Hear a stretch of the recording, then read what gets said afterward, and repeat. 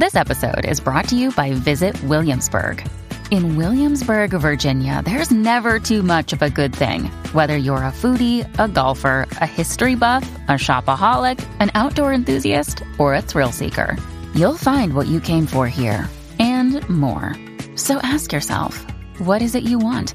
Discover Williamsburg and plan your trip at visitwilliamsburg.com. Hi, I'm Alyssa Milano, and this is Sorry Not Sorry, where we tackle social, political, and cultural issues from the perspective of unapologetic guests while highlighting citizen activists doing amazing things throughout the country.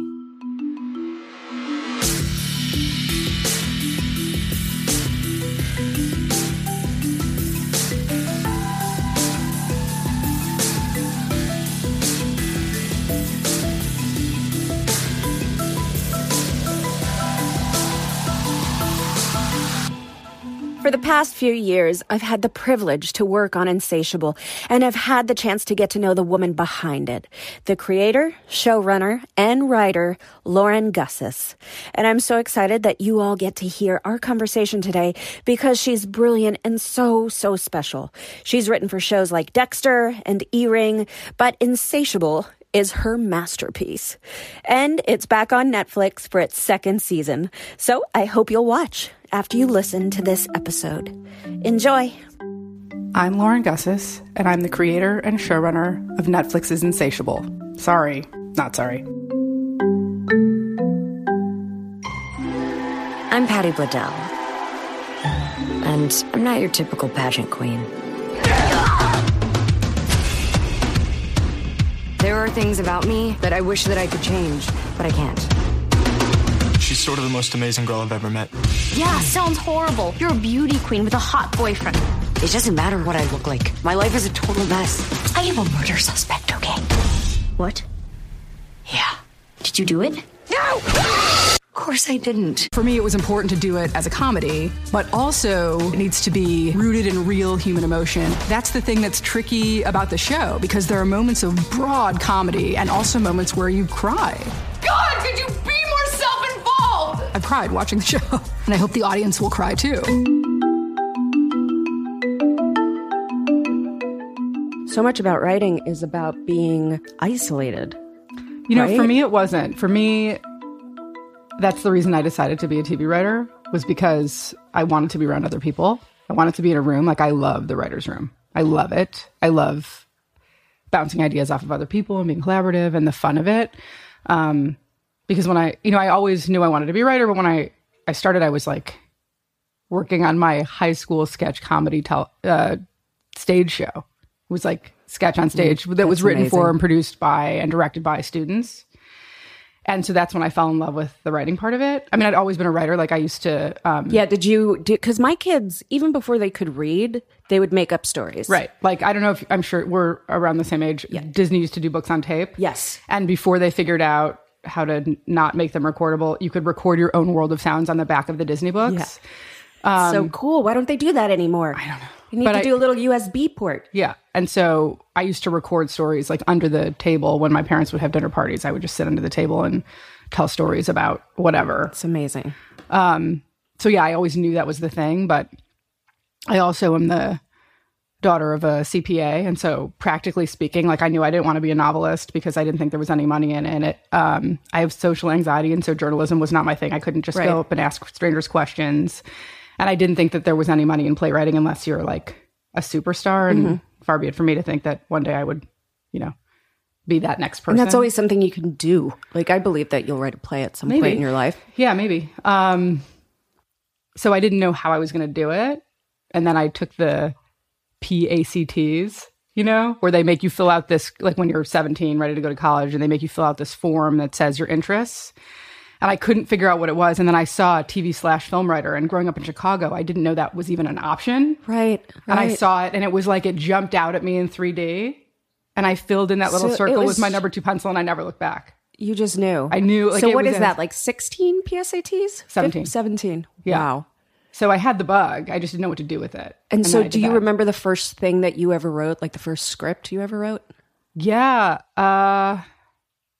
I'm trying to think which came first. I wrote a play, I think, in high school. I wrote sketches in high school for sure. It was like the first sketch I ever wrote. My best girlfriend from high school since we were 9, her sister called and said, listen, we need to write an audition sketch, and I know that you'd be good at it. Come over and help.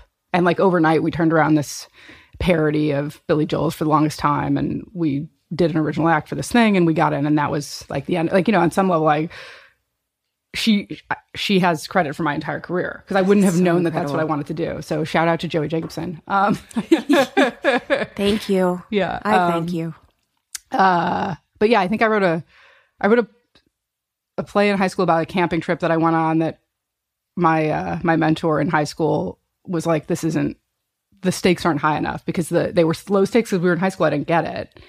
But he let me write interstitials he had directed a version of Witness for the Prosecution, and he wanted to update it. So they had like screens, and he had me write the interstitials. It was meant to be like kind of reflective of what was going on in the OJ trial because that was happening at that time. So he let me do that. And then, you know, I went to college and I didn't get into the creative writing program, as it turns out. Are you kidding? Okay, so what did you study? And first of all, what did your parents think? Did you tell them at 16 that this is what you decided? I mean, there was like no... You know, my mom wanted to find a way for me to stay in Chicago. For her, it was not about like do something more practical. Right. It was that's good. Don't leave, because I'm the only child of a Jewish mother, so she didn't want me to leave, which is probably part of the reason I ended up going to Northwestern. You know, near close to home. Yeah. But they were very encouraging. They just wanted to make sure I had. I don't know if it was ever like a fallback plan. They were like, "Why can't you work for Oprah?" I'm like, because that's not. I'm not saying that's not creative in a disparaging way. It's just like not writing a television. It's not the same thing. You know what I mean? Also, how do I meet Oprah, Mom? Right. I mean, it's just, yeah. So good. Although crazier things have happened. And I've met your mother. I can can see you're totally doing that. So, and then they were like, how can you move to LA without a job? You know, so we were the practical concerns but never a matter of like, oh, that's kind of like becoming a professional basketball player. Like nobody gets to do this. Why would you think you get to? They never did that to me. They were like, yes, 100% we believe in you. Let's figure it out. Yeah. Oh, that's so great. So that's amazing. Although I do feel like it took my mom a while to get to the place where she got that I actually had done it. Like, cause you know, I was on Dexter for 8 years. I got nominated for Emmys, like all this stuff. And it took somebody at the gym being like, that show's a really big deal, for her to be like, you know, your show's a really big deal. And I'm like, yeah, Mom, I know. I've been telling you that. I know. Oh. But God but bless she her. was used to the having to support your dreams. Yeah. No, she was, they both. So she was still in that mode probably of like, I have to help her achieve what she wants to achieve. And once we achieve it, I don't know that that hope for us goes away. Yeah. I don't think we realize when we achieve it either, by the way. So I understand that completely. Like you get to a place where you're like, oh, somebody tell 9-year-old me that that's what I'm doing right now. And do you think it's just part of human nature to want more once we already have achieved that? I mean, there's a reason I wrote a show called Insatiable, like that, the bottomless pit of more. So what did you study in college? I studied radio, television, and film. But at Northwestern, there's a specific creative writing for the media program, which was like part of the reason I went there. And I didn't get in. And I know why I didn't get in, by the way, which is really interesting. Because when I went to school, I kind of just wanted to make people laugh. Like, that's what I wanted my writing to be about. I mean, I was a sketch writer. And so I went into my interview and they were like, what do you feel like you want to what do you feel like you have to say to the world? And I kind of gave this very dumb 18-year-old answer about not wanting to be pedantic and not, you know, that's not my job. My job is I just want to entertain people. I want to make them laugh. And I think, I don't know this for sure, but usually my intuition's pretty good. I felt like they felt like I didn't have anything to say. And I think I did and didn't know what it was yet, you know? And then somewhere in the middle of college, But isn't that what college is for, is to sort of nurture whatever it is the student needs to... Maybe, but also I hadn't dug deep enough yet. I get it. I mean, you know, to their... Whatever it is, 2 years later, the person who rejected me from the program... after reading a script, pulled me aside and said she made a mistake, which was lovely. Aww. But also it was great for me in terms of rejection. Right. Because things, not in an ego way, just in a factual way, school was easy for me mostly. Mm-hmm. And so this was the first thing that wasn't easy. And it made me look at how bad do you want this? And are you willing to show up and not quit even when someone says no? And the answer to that was like, for this thing, yeah. It's so important to not lose yourself in that rejection. It's still hard, but I mean, it was a really good lesson. And then I had to find a way around it. I found a workaround. You know, I did a bunch of independent studies and I wrote and directed plays there. So how did you end up on Dexter? Which, by the way, I love that show so much. You know why? It was the first show that I fully understood and loved this idea of the anti-hero. Yeah. The guy that you should not love, but for some reason you love him so much. It's because he's kind of the epitome of the other, right? And I think we all feel othered at certain points in our life. And there's this delicious, shameful quality of identifying with Dexter where you're like, wait, he's a horrible person. Yeah. Why do I identify with so much of what he's feeling? And also it's this weird wish fulfillment of like, I think most people have experienced homicidal rage. Oh, for sure. And because they quote unquote deserve it, the idea of getting to act that thing out within the boundaries of there's a code and it's okay. It's super not okay, but it kind of forced our audience and ourselves to look at the places like the shadow self, which is so much of what Insatiable is about. It's about the shadow self. Right. That I eventually, you know, to the point of what do you have to say, like, the idea of othering has become my brand, the idea of identity. You know, people used to not understand why I was writing on Dexter and also obsessed with telling high school stories. Yeah. And really it's because it's about identity and feeling othered and feeling apart from, and really that being a human experience. And also I feel like that experience in high school sort of sets the foundation for how you relate to so much in your life. And just the idea of, you know, the shadow, like that thing that no one wants to talk about, that is actually the thing that makes us human and bonds us together. That's my favorite topic of conversation. Like the second somebody tells me a thing that they haven't told anybody else, it's like my favorite moment always. The darkness of the light, right? Yeah. And it's because that's the cracks. The cracks are where the light get to come in. Proud of you for coming, bro. I know you hate funerals. How you holding up? I'm managing. No, I'm not. Keeping my face pinched in sorrow for 2 hours straight's a real chore. I like to pretend I'm alone. Completely alone. Maybe post-apocalypse or plague. Whatever. No one left to act normal for. No need to hide who I really am. It would be freeing. Stop grinning like a fucking psycho and get back to work. Was it hard to write a show that dark?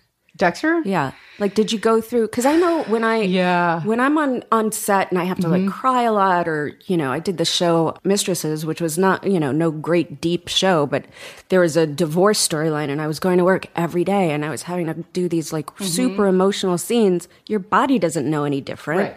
So for you, was it hard to tap into the darkness? Was it triggering at all? Was it therapeutic? Weirdly, Dexter wasn't triggering to me for a few reasons. One, it was a dark comedy, at least in the beginning. The first 4 seasons of that show were a dark comedy. That's why I fell in love with it. When I saw the pilot, I was like, oh my God, I have to get on this show. Because I had zero interest in writing on a show about a serial killer. Like, it just wasn't, I wasn't someone who was obsessed with there were people on staff who were like obsessed with serial killers and sociopathy and all of those stories. That wasn't now I am, but it wasn't my thing at the time. But I saw it and I was surprised at how it was cut, how the music was. Like, I laughed a lot in that pilot and I couldn't believe, I'd never seen anything like that on TV. And that's why I became obsessed with wanting to work on it. And then the character of Deb, I felt like she was me except a cop.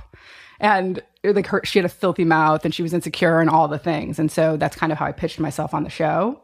I went in and sat down. I was a good amount younger than everyone else on that staff. And it was how old were you? 27. Oh, God. And I went in and, you know, to my manager's credit, he said, you know that you have this connection to this Deb character. That's how you should sell yourself. And so I kind of went in and said, like, I get her. I get her filthy mouth. I get her perspective. I understand her relationship with Dexter. And I think the direction that needs to move is that right now she's disempowered because she needs him to solve her problems for her. That's how it reads. When really I understand what's going on is that she knows she's her best self around him. He brings out the best in her. And the second you let her know that information, she stops being needy and annoying and she starts being empowered. And that's her biggest ally. And I think that's why I got the job. That's amazing. And also I got to then introduce the word douche into her vocabulary, which was great. Huge. It became a big part of the show. Yeah. Listen, I want to apologize for being such a douche the other night. No need. We're all allowed to be the occasional douche. Thanks. I'm sure you wouldn't do anything like that. What are you talking about? Doing like what? Like, try to sleep your way to the top. You douche. I shouldn't have even said anything, and I'm sure that thought would never even occur to anyone else. Double douche. How did you get a manager? At the time, he was my agent. He was my first agent.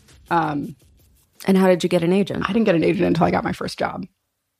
And my old boss. So you were just a go-getter. Yeah, I was a writer's assistant for a long time, and I kind of was very fortunate in that I got taken under a lot of big wings, like more than one. Like I could name drop, I just don't really, but I can if you want me to. No, that's fine.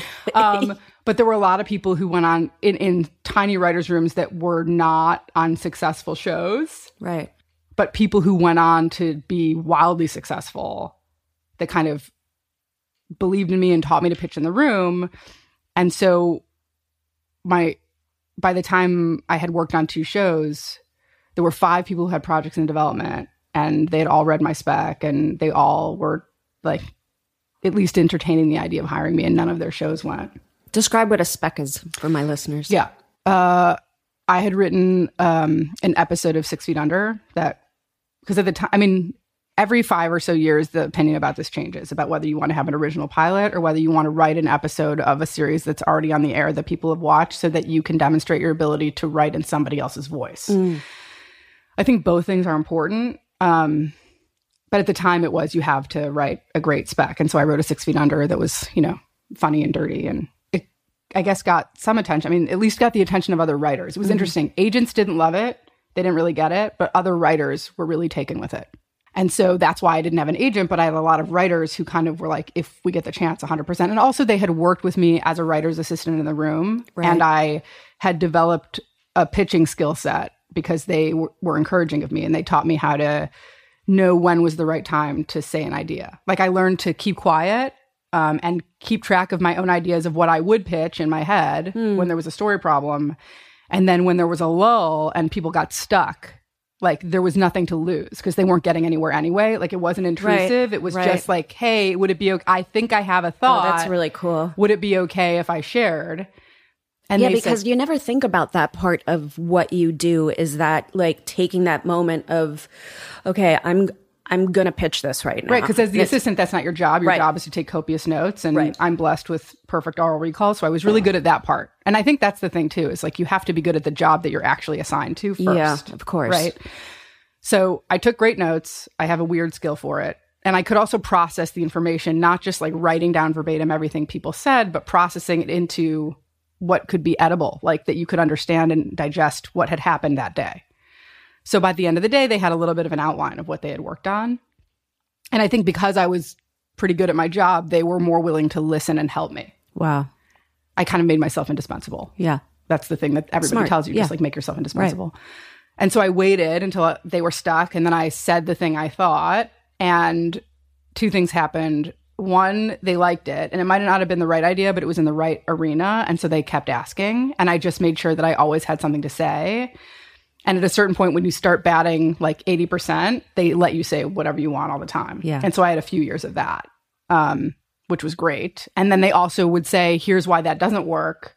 So I would learn to hone that ability. So by the time I got to be a staff writer, my pitching skills were above what a staff writer, because, the rookie mistake is staff writers who talk all the time. And I knew not to do that, and I learned how to navigate the dynamics of a room. It was my work on the page that needed more work. But, I was told early on in my career, and I tell younger writers this now, there's 3 things involved in being in a writer's room, and you really only need 2 of those skills to get hired, and the third one is developable. You need to be, here are the 3 things. You need to be someone who people want to be around for 8 hours a day. Right. You need to be someone who is great in the room. And you need to be someone who's great on the page. You only need 2 of the 3. And whatever the third thing is, you can work on. So I was someone who people wanted to be around for 8 hours a day, and I was great in the room. And then I took my time working on shows to craft my craft. How blessed were you to have that? I don't know if mentors. Would you consider the people you worked for mentors? 100%. Melissa Rosenberg is a badass, and she she kicked my ass, and it was terrifying because she, a lot of people read my spec and were like, this is great. And then she read it and she was like, yeah, this is a page 1. You have to start over. And I went back to my apartment and I cried for 2 days, and then I did it. And that was the thing that got me all my work, because she was willing to be honest. How important is it for women to have other women to look up to? It's super important. I will say I had a lot of men who, Ken Biller, who's a dude, gave me my first writer's job. He's the one who staffed me on E-Ring. That was my first writer's job, because he needed a character writer, and he had learned from being in a room with me that that's what I was. But that was wildly uncomfortable because it was a show about the Pentagon. And I'm not a procedural guy, So I went in not only as the youngest person in the room. But what an experience. But I was the person who did the thing that nobody did. So I felt so outside. Right. And I just had to be there and know, okay, I don't know what they're doing. It's my job to shut up and learn and contribute where I can and ask a lot of questions. And that's what I did. And then we knew we were not going to get renewed, and the Dexter pilot came in, and we all watched it together at lunch, because that's when DVDs were still a thing. Yeah. And I fell in love with it, and I called my agent at the time, and I'm like, I have to get an interview for this. He said, you already have one. I just called them.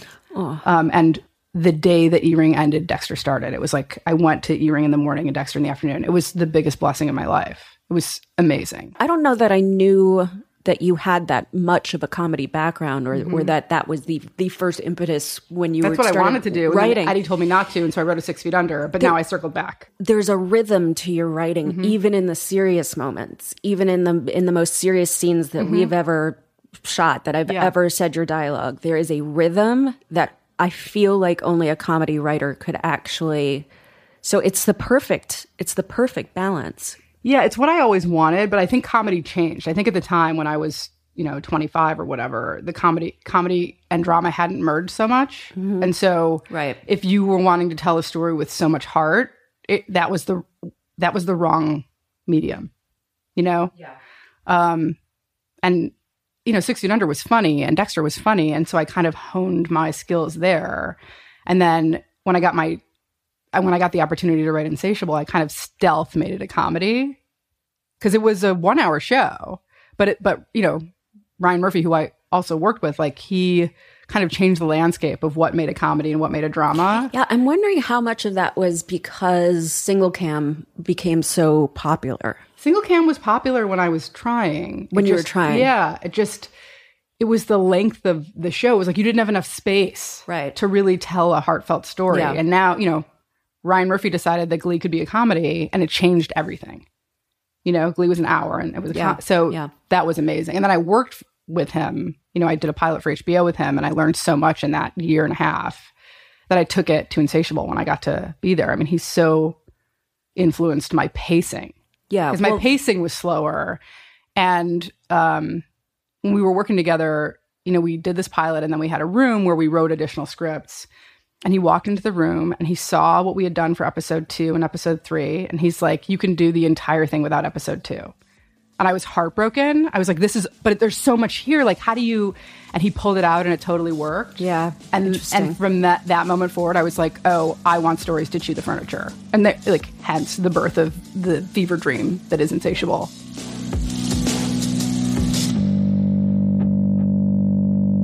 Ooh, subscription boxes are so fun, and they make things easy. Get this, there's now a subscription box for kids that's fun and educational. Kids are the future, so it's our job to prepare them and empower them to be creative, confident, and fearless in all their endeavors. KiwiCo's innovative projects can help do just that. KiwiCo creates super cool hands-on projects for kids that make learning fun. They have 7 lines to choose from for kids of all ages, and you get a new box each month. My kids get so excited to open theirs and find out what's inside. What's included in the box? All the supplies for that month's project. Details, easy-to-follow instructions, and an educational magazine to learn even more about that month's theme. KiwiCo is a convenient, affordable way to encourage your children to be anything they want to be. There's no commitment. You can cancel anytime. Monthly options start at $16.95 a month, including shipping. For my listeners, go to kiwicode.com/Alyssa to get your first month free. Every day counts when it comes to making a difference, so don't miss out on this amazing opportunity. If you're going to eat meat, quality really matters, but there's more to it than just texture and taste. For me, it's also important to eat humanely raised meat. It's better for me, the animal, and the environment. But it can be hard to find 100% grass-fed beef or free-range organic chicken at the grocery store. And if you can find it, it's often expensive, and there's a limited selection. And that's why I like ButcherBox. They believe that everyone deserves high-quality, humanely sourced meat. Basically, it just shows up at your door, so you'll never be without something to cook for dinner. And if you're getting stressed about cooking Thanksgiving dinner, don't be. ButcherBox has got you covered. Every month, ButcherBox ships a curated selection of high-quality meats right to your home. And it's all free of antibiotics and added hormones. It's packed fresh and shipped frozen, so it stays that way. You can customize your box or choose one of theirs, but either way, you get to pick exactly what you want. ButcherBox is the most affordable and convenient way to get healthy, humanely raised meat. And it only costs around $6 per meal. Wow. And with Thanksgiving right around the corner, now is the perfect time to give ButcherBox a try. Sign up today and get a free turkey, plus $20 off your first box. Just go to butcherbox.com/Alyssa or enter promo code Alyssa at checkout. That's butcherbox.com/Alyssa or enter promo code Alyssa at checkout for a free turkey and $20 off your first box. So, first of all, let's talk about how you came up with Insatiable. What was the inspiration? I was waiting to see if my pilot at HBO was going to get picked up. And my agent at the time, who has since quit agenting, God bless her, I love her and wish she would go back. She said, listen, we have this article. CBS Productions has the rights to this article, and they want you to take a look at it. And it was called The Pageant King of Alabama. And it was Bill Alverson's story, and Bill Alverson is the inspiration for Bob. And I read the article, and he was so larger than life that I kind of completely fell in love with the character. And he was so tough love. He was so inappropriate, which is my favorite thing always. Yeah. But also he was like, fashion, fashion, fashion, Prada, Prada, Prada, pageants, pageants, pageants. I teach young women to be who they are, my wife and kids. And I was like, oh my God, I teach young women to be who they are, my wife and kids. Like, there is something going on here with this person that is not entirely authentic to who he is. You could tell that just from reading the article? Yes, because, like, also, I have BIDAR. Like, I have it, you know, because I am bisexual. And so I saw this story in this guy that I'm like, oh, he's saying he's all about authenticity, and there's something else going on so here. Interesting. So interesting. And so, because, you know, that's what I built my brand of writing on, was about identity and authenticity, and I had to have my own journey with that. Right. And so I called up the executive at CBS, and I was like, I love this so much. Is he gay? And she said, he is, but don't talk to him about it. And so I was like, why? She's like, because he's not fully out yet, and he lives in the South, and it's a whole thing. And so we got on the phone to be like, does he want Lauren to write his story? And I completely forgot that there were other people on the phone, because at that time in my career, I was out, but you have to out yourself constantly when you're bisexual, because I have a husband, you know what I mean? It's exactly. Like, it's not a thing. Like, I have this heterosexual cloaking device. Right. And there were people who were producers on the show who I'd worked with when I was 23, like at the agency. I was an assistant and they knew me. Amazing. Right. So I'm on the phone. I completely forget there are people on the phone, and I start talking about my pilot with Ryan Murphy and how it's about a couple who dates women, and that it's from my own experience because I'm bisexual. And I forget that like, not only am I sharing this with someone inappropriately on a first phone call, but also there are people who don't know this on the call. Right. And he immediately starts talking to me about like, oh, well, you know, I just came out of the closet and you know, I'm dating this guy and my wife and blah, blah, blah. And I'm like, oh, I so get it. This is so much about your story. you know? And he's like, right, but the character can't be gay right away. And I'm like, whatever makes you feel comfortable, but this has to be a part of his coming to terms with, if I'm going to help you be the most you can be, that character has to become the most him he can be in the first season. That's so like brilliant. It has to be a story about coming out, because I think that coming out is not just about your sexuality. I think coming out is about coming into one's own. And that's when it became clear to me that every single one of those characters had something they needed to come out about, whether that was sexual or not. You know, Magnolia had to come out about her perfectionism and her drug addiction. I mean, there, you know, it was like Patty had to come about her eating disorder. Like, and they all take a different trajectory on their journey. Why do you keep fucking with me? Do you really hate me that much? I love you. What do you mean you love me? Since we were 14 years old. That's why we couldn't be friends anymore, because I knew what I wanted and I knew you didn't want it. So he and I immediately fell in love on the phone. And by the way, he's become a dear, dear friend. I love him so much. He texts me every single Monday after this podcast drops, because he listens to every single episode, and he gives me like specifics. Like at 11 minutes, when you said this to so-and-so, he's so special. Such a special human. I adore him so much. I love him so much. Yeah. So I wanted it to be like a mockumentary style direct to camera thing. And then he sold his life rights to a reality show. And so Nina Wass, our producer, came to me and said, you have to make it a two-hander so it's different than his reality show. Who's the other hand? And I thought about it for literally 30 seconds and started laughing uncontrollably. And she's like, what? And I'm like, we can't do it. Like, there's no possible way that we can do this. But like, this is the story I want to tell. And she said, what? I said, it's a 17-and-a-half-year-old former fat girl with an axe to grind with the world. And she's been so put upon and so bullied that she's become homicidal. And now she's willing to kill the competition. That was the first seed of it, which of course evolved. But Nina, God bless her, took up that proverbial crumpled up piece of paper from the floor, uncrumpled it, and was like, well, let's do that. And then and this has never happened to me before in my career. Like, I don't mean to say this, like, it's never this easy. I sat in a coffee bean for 6 hours and the pitch poured out of me. Wow. In a way that it felt like it was coming from another place. Like, this is the story of Bob.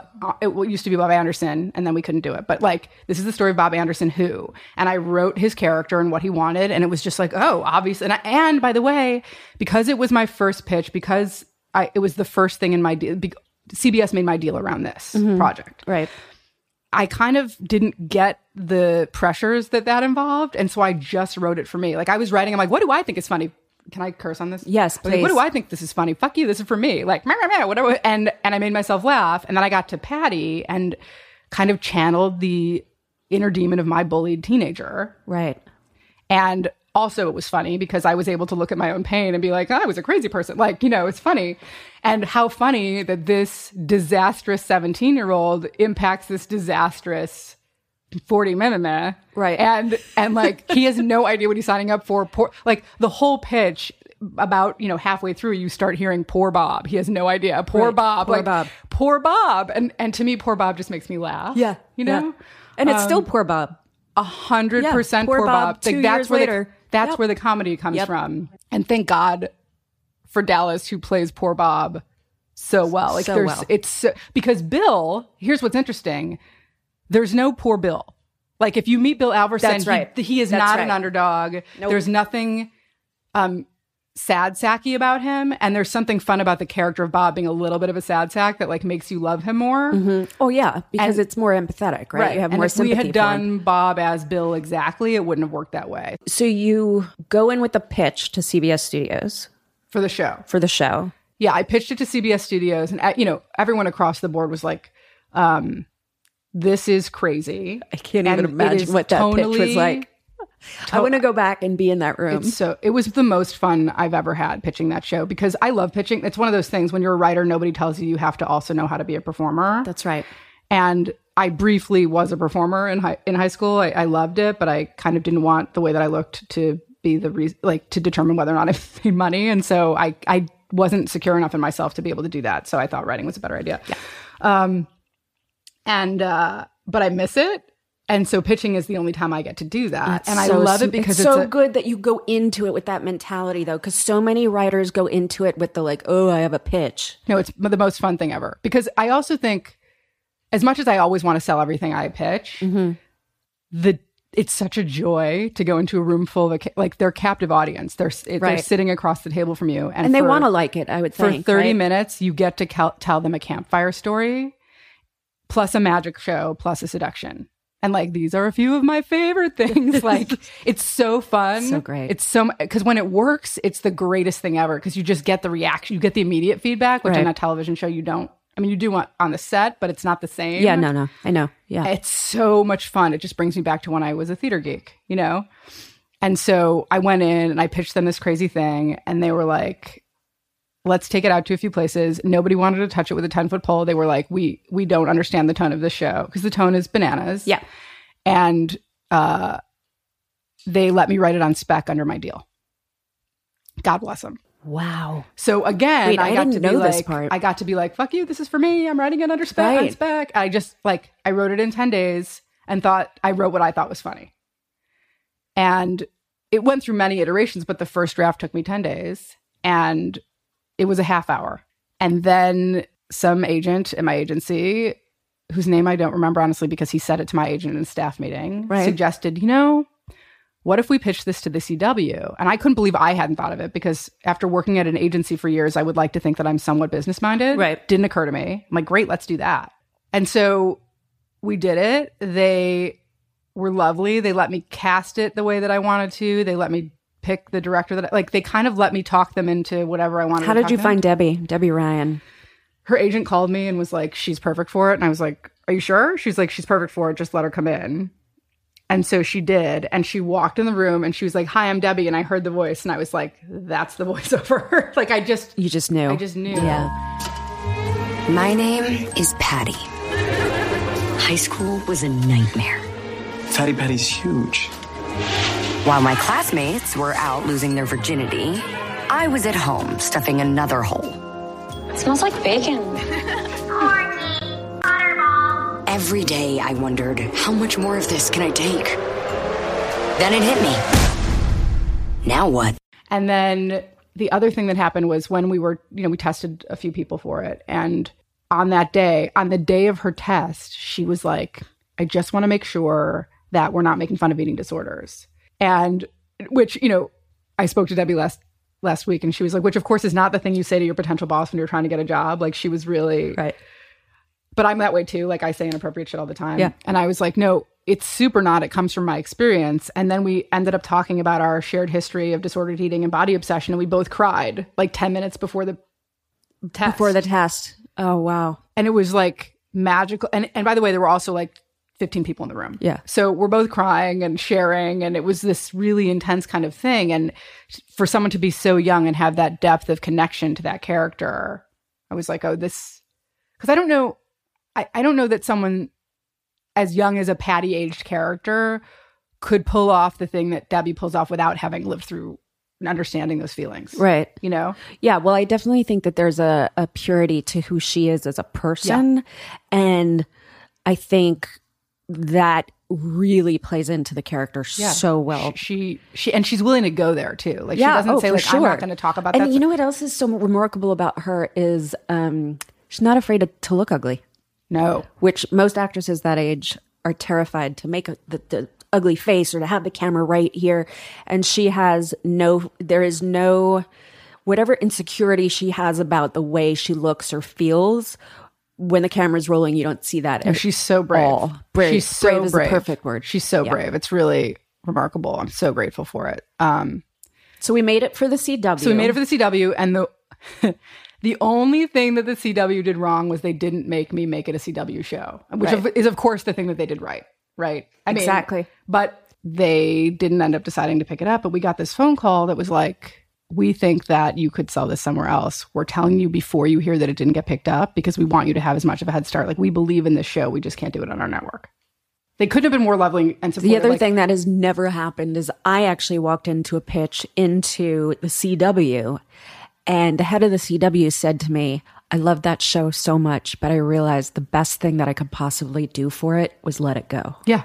Yeah, they were I mean, it was the most supportive pass ever. That does not happen. It doesn't happen. Because they bear hug everything. Yeah. Yeah, they were really beautiful to me. Like, they let me basically shoot proof of concept. I feel like that was like a Tuesday that we heard that it was not going to go at the CW, because I feel like then Thursday or Friday, I had gotten word that Netflix... It was 3 weeks. It was 3 weeks? It was weeks. Oh my God, it seemed like 2 days later. It was weeks. So here's the magic part, right? Which I should share, right? 100%. So... But I also want to talk a little bit about your spirituality and how much that plays into not only your life, but your work, and also how you lead, because I think that's a big part of who you are. Yeah. So what had happened, you know, my husband is a channeler, and so that's a whole thing. He's also a writer. He writes on the show, but he's a channeler. And so sometimes things come through, mantras, homework, whatever. And so when we were in Atlanta shooting the pilot for Insatiable, what had come through was a mantra: believe in believing the impossible is possible, that I was saying for 3 or 7 minutes every day, depending on how much time I had.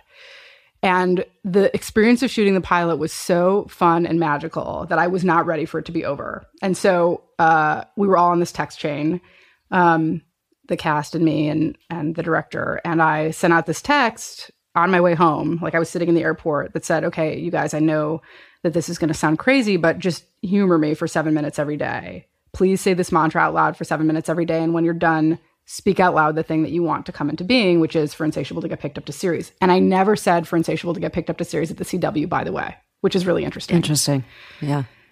Are you in? And I expected like maybe one person to thumbs up me or something. And it was like my phone started shitting glitter. Like, it was like unicorns and rainbows. Like, everybody was in. Like, everybody was super excited to do this. And then it became the thing that kind of held us together. Yep. Every day someone would check in. I did my 7 minutes I still use today. it, by the way. You do? That's so amazing. I still use it.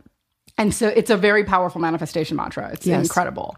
And it's more powerful by the water, by the way, as it turns out. I would go to the beach every day and say 7 minutes of believe in believing the impossible is possible, and then say Insatiable gets picked up to series. I would actually say I would like to water the seed that's already been planted, that Insatiable gets picked up to series, because one of my spiritual advisors said that if you keep digging at the same thing, it's kind of like planting a seed and digging it up every day. You're not trusting that it's actually something. That it's something that's going to happen. You have to look at the mantra as watering that seed. Amazing. So I did that.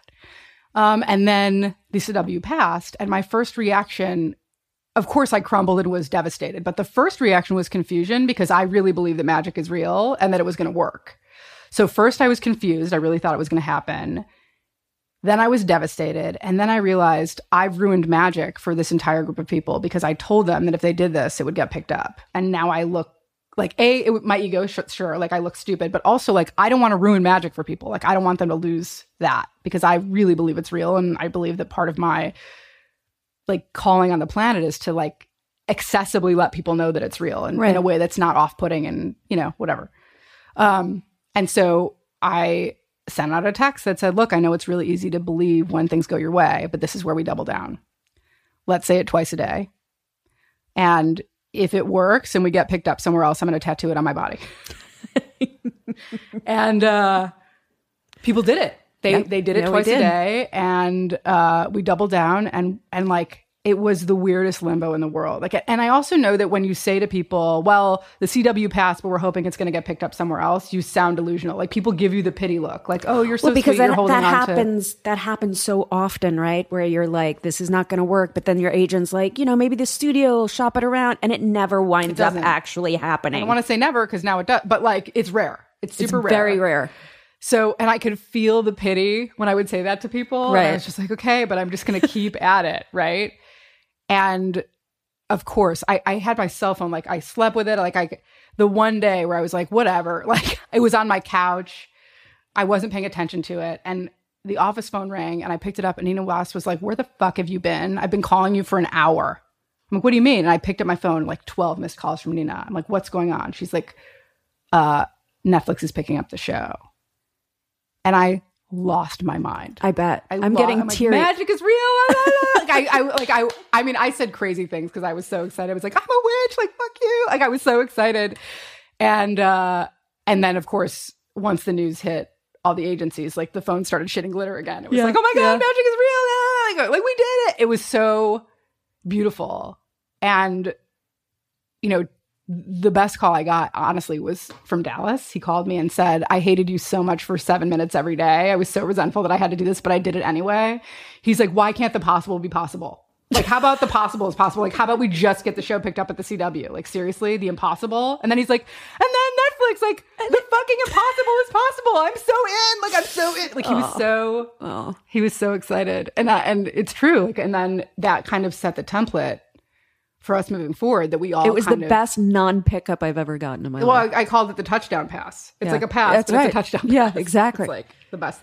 It was great. And, by the way, not to say that the CW couldn't have been more supportive, and they were amazing. No, and to the very end. And even letting it go, that was a huge deal, Lauren. No, but even after they let it go, like, I had debriefs with all the executives that were like, we have to go out and celebrate Insatiable getting picked up. Like, they could not have been more loving about it. So I mean, like, forever indebted to that level of support and care. And also, there are things that we could do on Netflix that we couldn't have possibly done on the CW. And it would have been a different thing. And also the time, like, it would have been 22 there. And that's a different painful thing. That's a different thing. Yeah. So that was amazing. And then, frankly, we did it again when we launched it out into the world. Right. I had at the premiere last year, I had the whole audience chant it with me. I remember. And I fully believe that changed the energy around the show when we launched it into the world. Oh, I hate when I don't get enough sleep. Missing out on crucial hours can affect your cognitive functions like learning and decision making. But there's no better feeling than waking up and feeling rested, which is where Calm comes in. Calm is the #1 app for sleep. It offers a whole library of programs designed to help you get the rest your body and brain needs. From soundscapes to sleep stories narrated by soothing voices, the app provides numerous soothing sounds to help you drift off to sleep. So, if you want to seize the day and sleep the night, you should try Calm. And right now, Sorry Not Sorry listeners get 25% off a Calm premium subscription at calm.com/sorry. That's Calm, CALM.com/sorry. 40 million people have downloaded Calm. Find out why at calm.com/sorry. With the holidays approaching, you want to be able to take photos and feel confident with your smile. So I want to let you in on a little secret. I use clear aligners from Candid. Candid's aligners help straighten your teeth faster than traditional wire braces, and the treatment only takes 6 months on average. Basically, an experienced orthodontist who is licensed in your state creates a custom treatment plan. They show you a 3D preview so you can see how your teeth will look after you're done. The aligners are comfortable, removable, and completely invisible. And they ship the aligners right to you, so you don't have to go into an office. Also, it costs 65% less than braces. And the best part? With each aligner purchased, Candid donates $25 to Smile Train, who brings safe, 100% free cleft lip and palate treatment to children around the globe. I am going to have a photo-ready smile by the holidays, and you can too. Go to candidco.com/sorry and use code SORRY to get $75 off. That's candidco.com/sorry, code SORRY for $75 off. candidco.com/sorry, code SORRY. Did you think there's part of you in every one of the characters on Insatiable?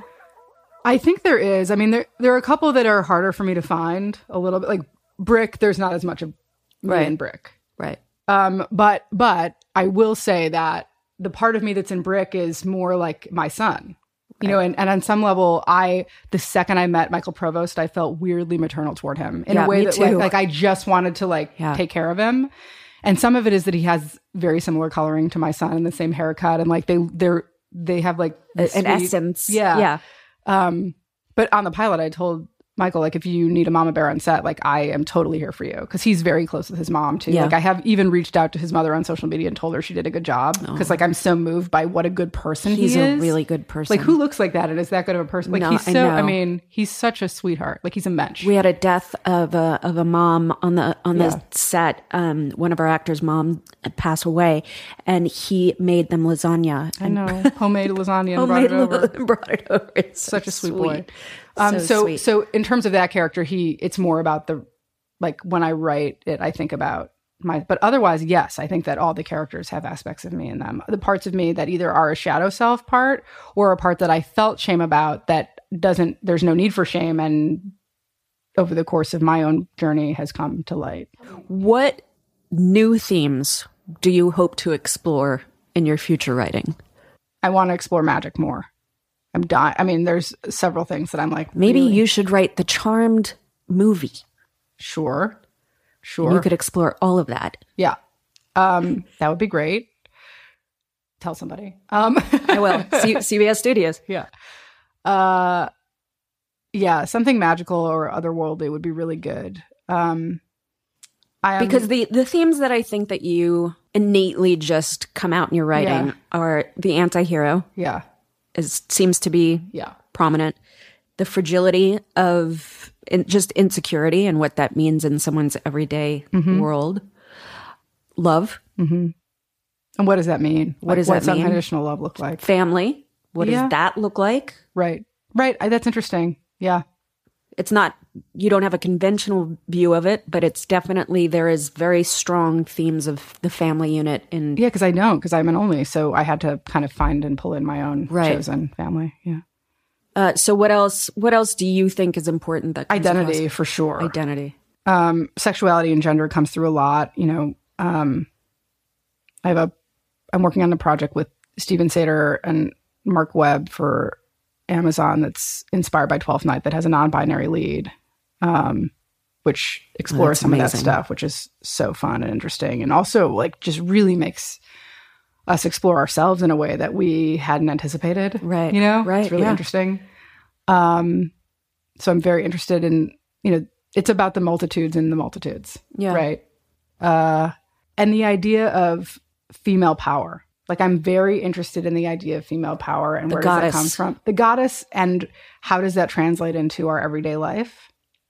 Well, and if you think about like the mystical stories of female strength, it all comes from a goddess place, but also a sense of service. Yeah. Yeah. Right? And that is, if we could figure out how to lead through service as women rather than this like projected masculinity that I think we're so conditioned to see in our leaders, because most of them are dudes, I think that we could change the world if given the opportunity. It's interesting for me, and this may be in a similar line, but it's employing the mama bear instead of the daddy. Yeah. Because I think there's something profound about that open-hearted, like, caretaking intuitiveness that it is service. Obviously, there's no greater service than being a mom, and I don't mean that in a way that is disparaging of women who choose not to have children. I just think that it's the divine mother. Children are not. There's the divine motherhood thing that happens. Yes. That's nurturing. And that's not to say men can't be nurturers. My husband is like arguably more nurturing than I am because he has that. He's a carrier of the divine feminine, and not all men are. Right. You know? But I think it's that. It's like if we can lead with the divine feminine forward. And even if you look at media, like TV and movies that have come out in the last 5 years, there's been a resurgence of the divine feminine in a way that is marked if you're looking for it. Like even the idea that we now have like Captain Marvel as a female is amazing. Yeah. And there are more stories of female power where the power is enacted in a different way, as opposed to, like you're saying, the traditional, we have to be masculine to be women in power, that we employ what is traditionally seen as feminine. And I think even all of that stuff is getting blurred too. So like, how do you even describe what masculine and feminine is when people are out there saying gender is over? I love it. I do too. I love it so much. I think it's really freeing. It's so freeing. And to be able to raise kids in this time where you're able to look at them and paint your son's toenails hand and have it. My son has a pink wall. Yeah. I mean, it's just liberating to parent in this time and to not have to set those boundaries. Right. To really allow them to flourish. And it's going to be very interesting to see what happens to the generation of kids that we're raising. Right. We try to be warriors of the light. And I love the idea that a warrior can be male, female, or non-binary. Like, it can be anything. It's just a show of strength and commitment, really. You are strong and you're amazing. Thank you. And you're brilliant. Thank you. And thank you for sitting down with me. And thank you for the opportunity to play this character that I love. Oh my God, thank you. So much. I love We Coralie love having you. Armstrong so much. I get so much from her that enables me to be a better person, really. Really? Yeah, because there's something incredibly to be able to play someone that is very different than who I am and to explore different, you have to realize growing up in this industry, especially in the time that I did, to be in this industry in my 20s, in the 90s, a lot of that meant being naked, being sexy, being objectified. And so to be able to play this part that is almost like a true character, like you could have hired a character actress for this, 100%. for this role, but to be able to let go of that stigma that I sort of put on myself about my own identity and the way I looked, and being able to grow into my 40s playing this character that was not about that, but I could still take risks, and I could be funny, and I could be different, and I could be other, was such a gift to be able to let go of a certain amount of expectation of looking a certain way and not aging and all of that. So okay, but also you look great in the show. Like, that's thank you. It's good lighting. It's really good lighting. Beauty light. I used to always say to Walt, "Thank you for my beauty light." Yeah. But yes, it's been such a gift. And so often you hear people say to you, past 40, you're not going to have a career, so save your money. And I feel like this has been the best time in my career because I enjoy playing this character so much. Well, we love having you. It brings so much to the part. And so many of the things that are funny are just things that come out of your mouth, which is great. I love your ability to do that.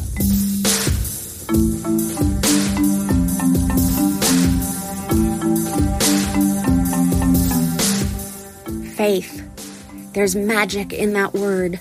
Whether it's faith in your God, in an outcome yet to be determined, or in the people around you, the simple act of belief is life-affirming and life-changing.